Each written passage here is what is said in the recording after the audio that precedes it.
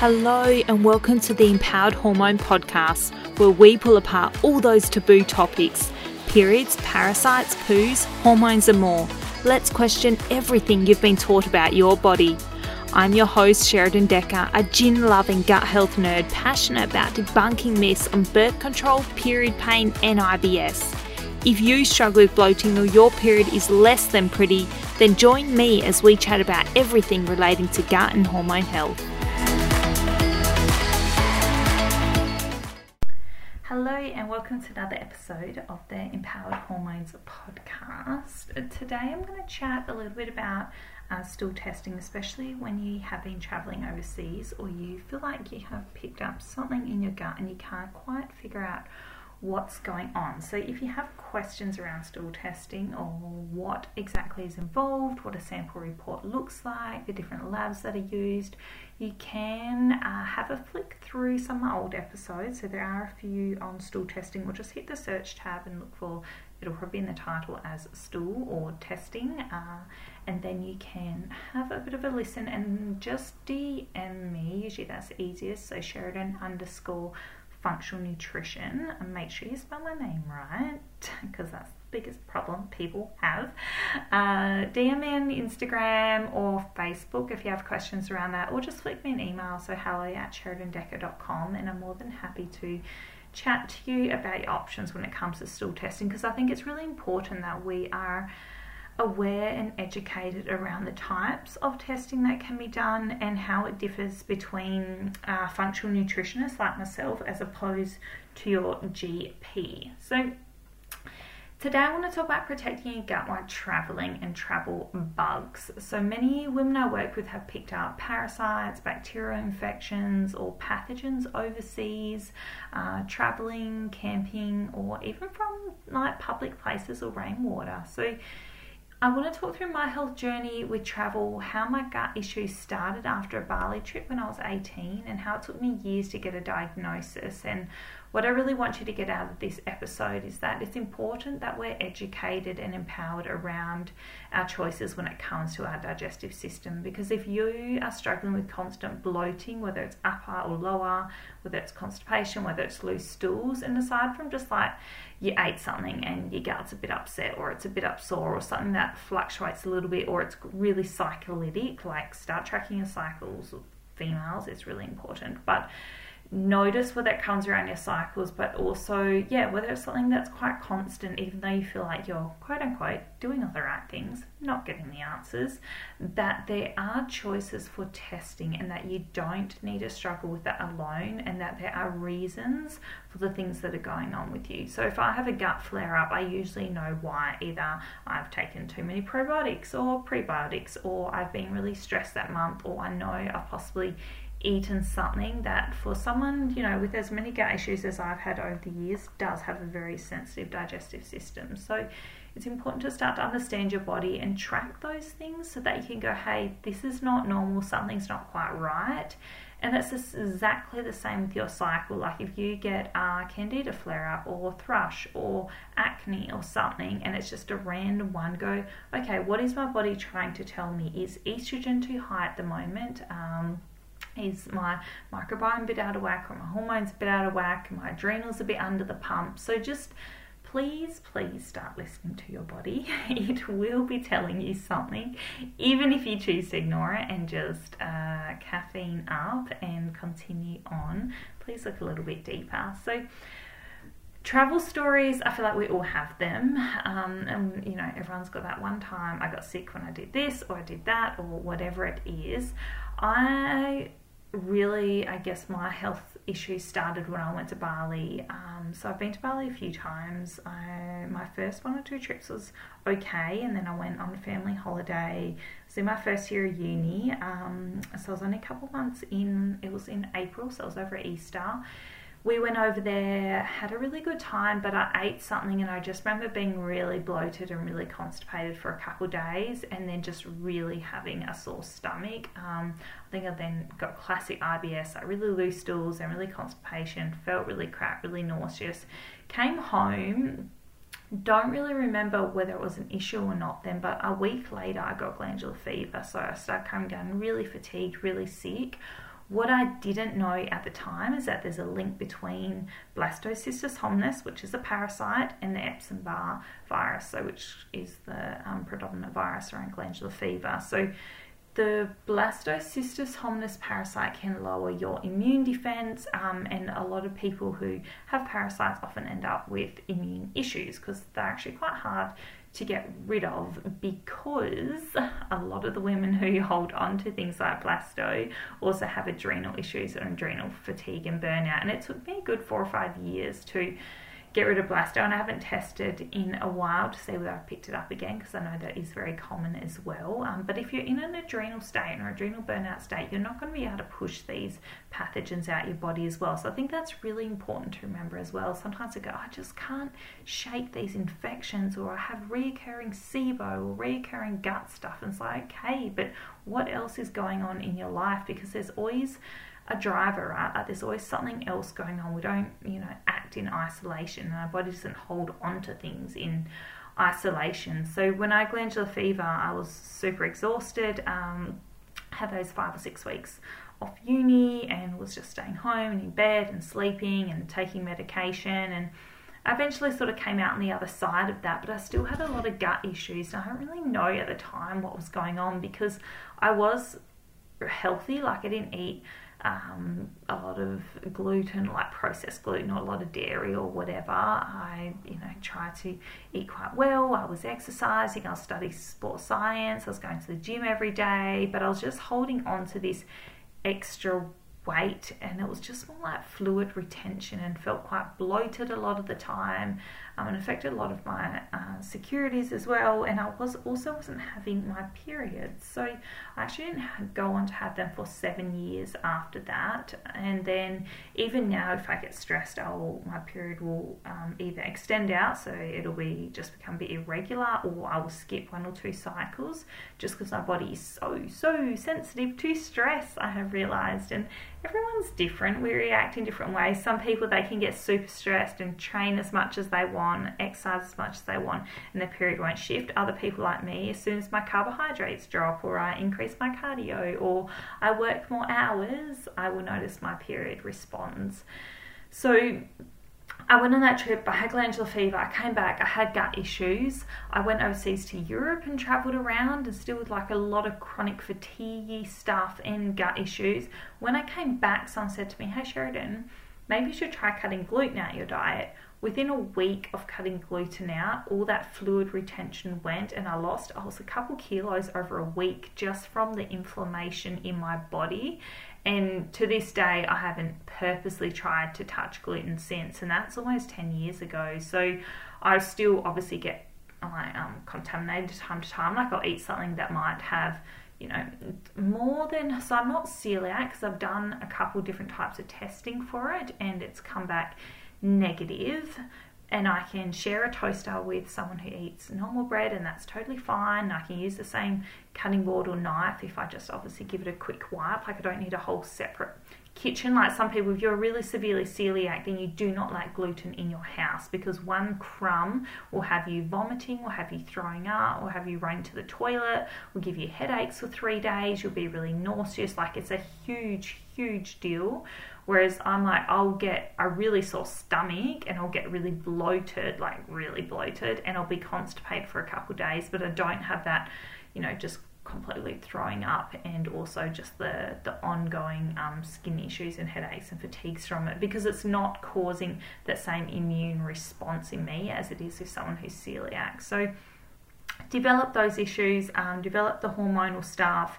Acne got really bad, stress got really bad. So there was a combination of things. Yes, there was the parasites. Yes, there was the bacteria I picked up. Once I finally did stool testing, I realized there was like 6 or 7 really chronic bacteria in there that had overgrown, which now I just look at it and go, oh, to this day, I have not seen a stool test worse than my own.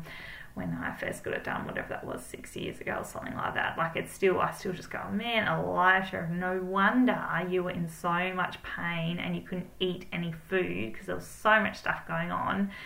On top of that, I've travelled to Vietnam, and I've eaten street food, and I remember having a lot of gut issues when I was over there, like just really sore stomach all the time and kind of relying on laxatives and things, which sucks when you're travelling. And it was the same when I was in New Zealand, like you're just tired and you're trying to travel and you're having this amazing time, but at the same time your gut's just stuffing things around. So I'm really passionate about people getting to the root cause of what's going on with their gut issues, so that one, you can enjoy travel again. Like this, I've got a trip coming up to Bali, and this is the first time I've gone overseas in it'd be like 6 or 7 years, just because the thought of traveling with my gut is not something that excites me at all, or didn't for a very long time. And so, probably only the last couple of years I kind of go, actually interstate travel, I can do that, or camping, I can do that, or whatever. Whereas I went through such a long time where I was like, I just don't want to. There's so many variables for me to control that it just would not be pleasant, whether that's like knowing if there's a toilet around, or what if I'm going to get constipated, or what if I'm going to get really tired, or what if there's not food I can eat, or I don't want to be that annoying person and everyone thinks you're being so OCD and over the top. The reality is you're just trying to get by and not have chronic stomach pain so that you can't hang out with people. So it's actually quite a tricky thing to negotiate, and that's why I wanted to do this podcast episode about going overseas and what things can you do when you travel overseas that are going to keep your gut, as safe as possible within the things that you can control. So understanding that you cannot and you will not be able to control everything, because that's just life. And the reality is that's the same in Australia, right? Like that's the same here. If I go out for dinner, I can still end up with a sore stomach for a couple of days. That's just the reality of my body. And I'm trying to learn to be okay with that and control what I can, whether that's take digestive enzymes, whether it's make sure I'm having magnesium every day, whether it's make sure I'm taking soothing probiotics for my gut, because I am more sensitive and I always will be more sensitive and reactive. And when you're traveling overseas, there are things you can control. Where your water's coming from, like drinking bottled water, say, for in places like Indonesia, and where are you eating out? What kind of food are you eating? Like, is it street food? Is it restaurant food? Are you taking sanitizer? Are you cleaning your hands? Are you going to public, toilets and spaces which you have a high chance of picking something up? Okay, so control those elements where you can, and if that means packing some of your own snacks and not always eating what everyone else is eating, well, that's the reality of being able to do what you want to do sometimes. And I've learned that the hard way. It's like, well, if there's something packaged, I know what's in it, I know the ingredients, and I know where it's come from. Same if it's like a banana that's got skin on it, and I'm like, cool, that's okay. Whereas if I'm eating something someone's baked or cooked or I've bought from a restaurant, then you're always at a risk of being ingredients in there that your body's not okay with.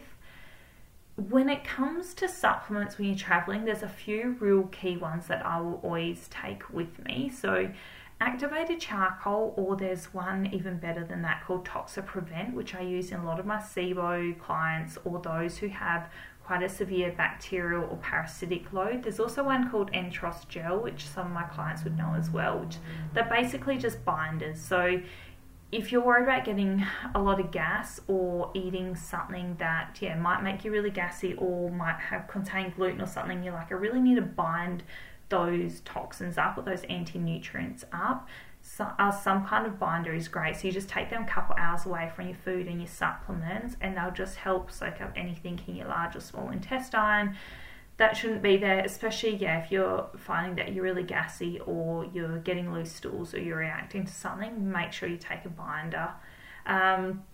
As far as probiotic blends, obviously you try and get something that's shelf stable. So Saccharomyces boulardii is a really good one for warding off parasites or different bacterial overgrowths. You can get some bacterial strains which actually are fine out of the fridge. There's one by Activated Nutrients that I use that's called, it's the IBS one, which is quite good for traveling as well. And if you have yeast infections or struggle with candida, especially if you're going to warm climates, trying to take a probiotic like a lactobacillus strain would be really good, although most of the ones that I know are fridge stable, but then you can use them as pessaries as well, so that might just be an extra layer that will be helpful for you. Magnesium is a definite, so magnesium citrate in case you're worried about constipation can be really, really important. Also ginger for motility, so peristalsis is really good, but also nausea if you're worried about vomiting or being sick or travel sickness or anything like that. Ginger is awesome. I take the chewable ginger tablets, but now that I think about it, I'll probably take swallowing ones just because the chewable ones usually get a little bit more affected by temperature. Digestive support, like I'll take a digestive enzyme or like a Berigast as a liquid. Tablets are sometimes easier just because you can pop them in bags and things. A Berigast is awesome, but I have found that you've got to try and mix that into water then if you're drinking out of bottles. Well, that's kind of annoying. And I would also take some kind of Parex or Intesta Clear, which are basically just names of products, but something that's got a good antimicrobial load in it, so a good ward of herbs that are going to fight off anything that's in your gut. I've got one called MicroClear by RN Labs that I really like that I'll probably take with me as well.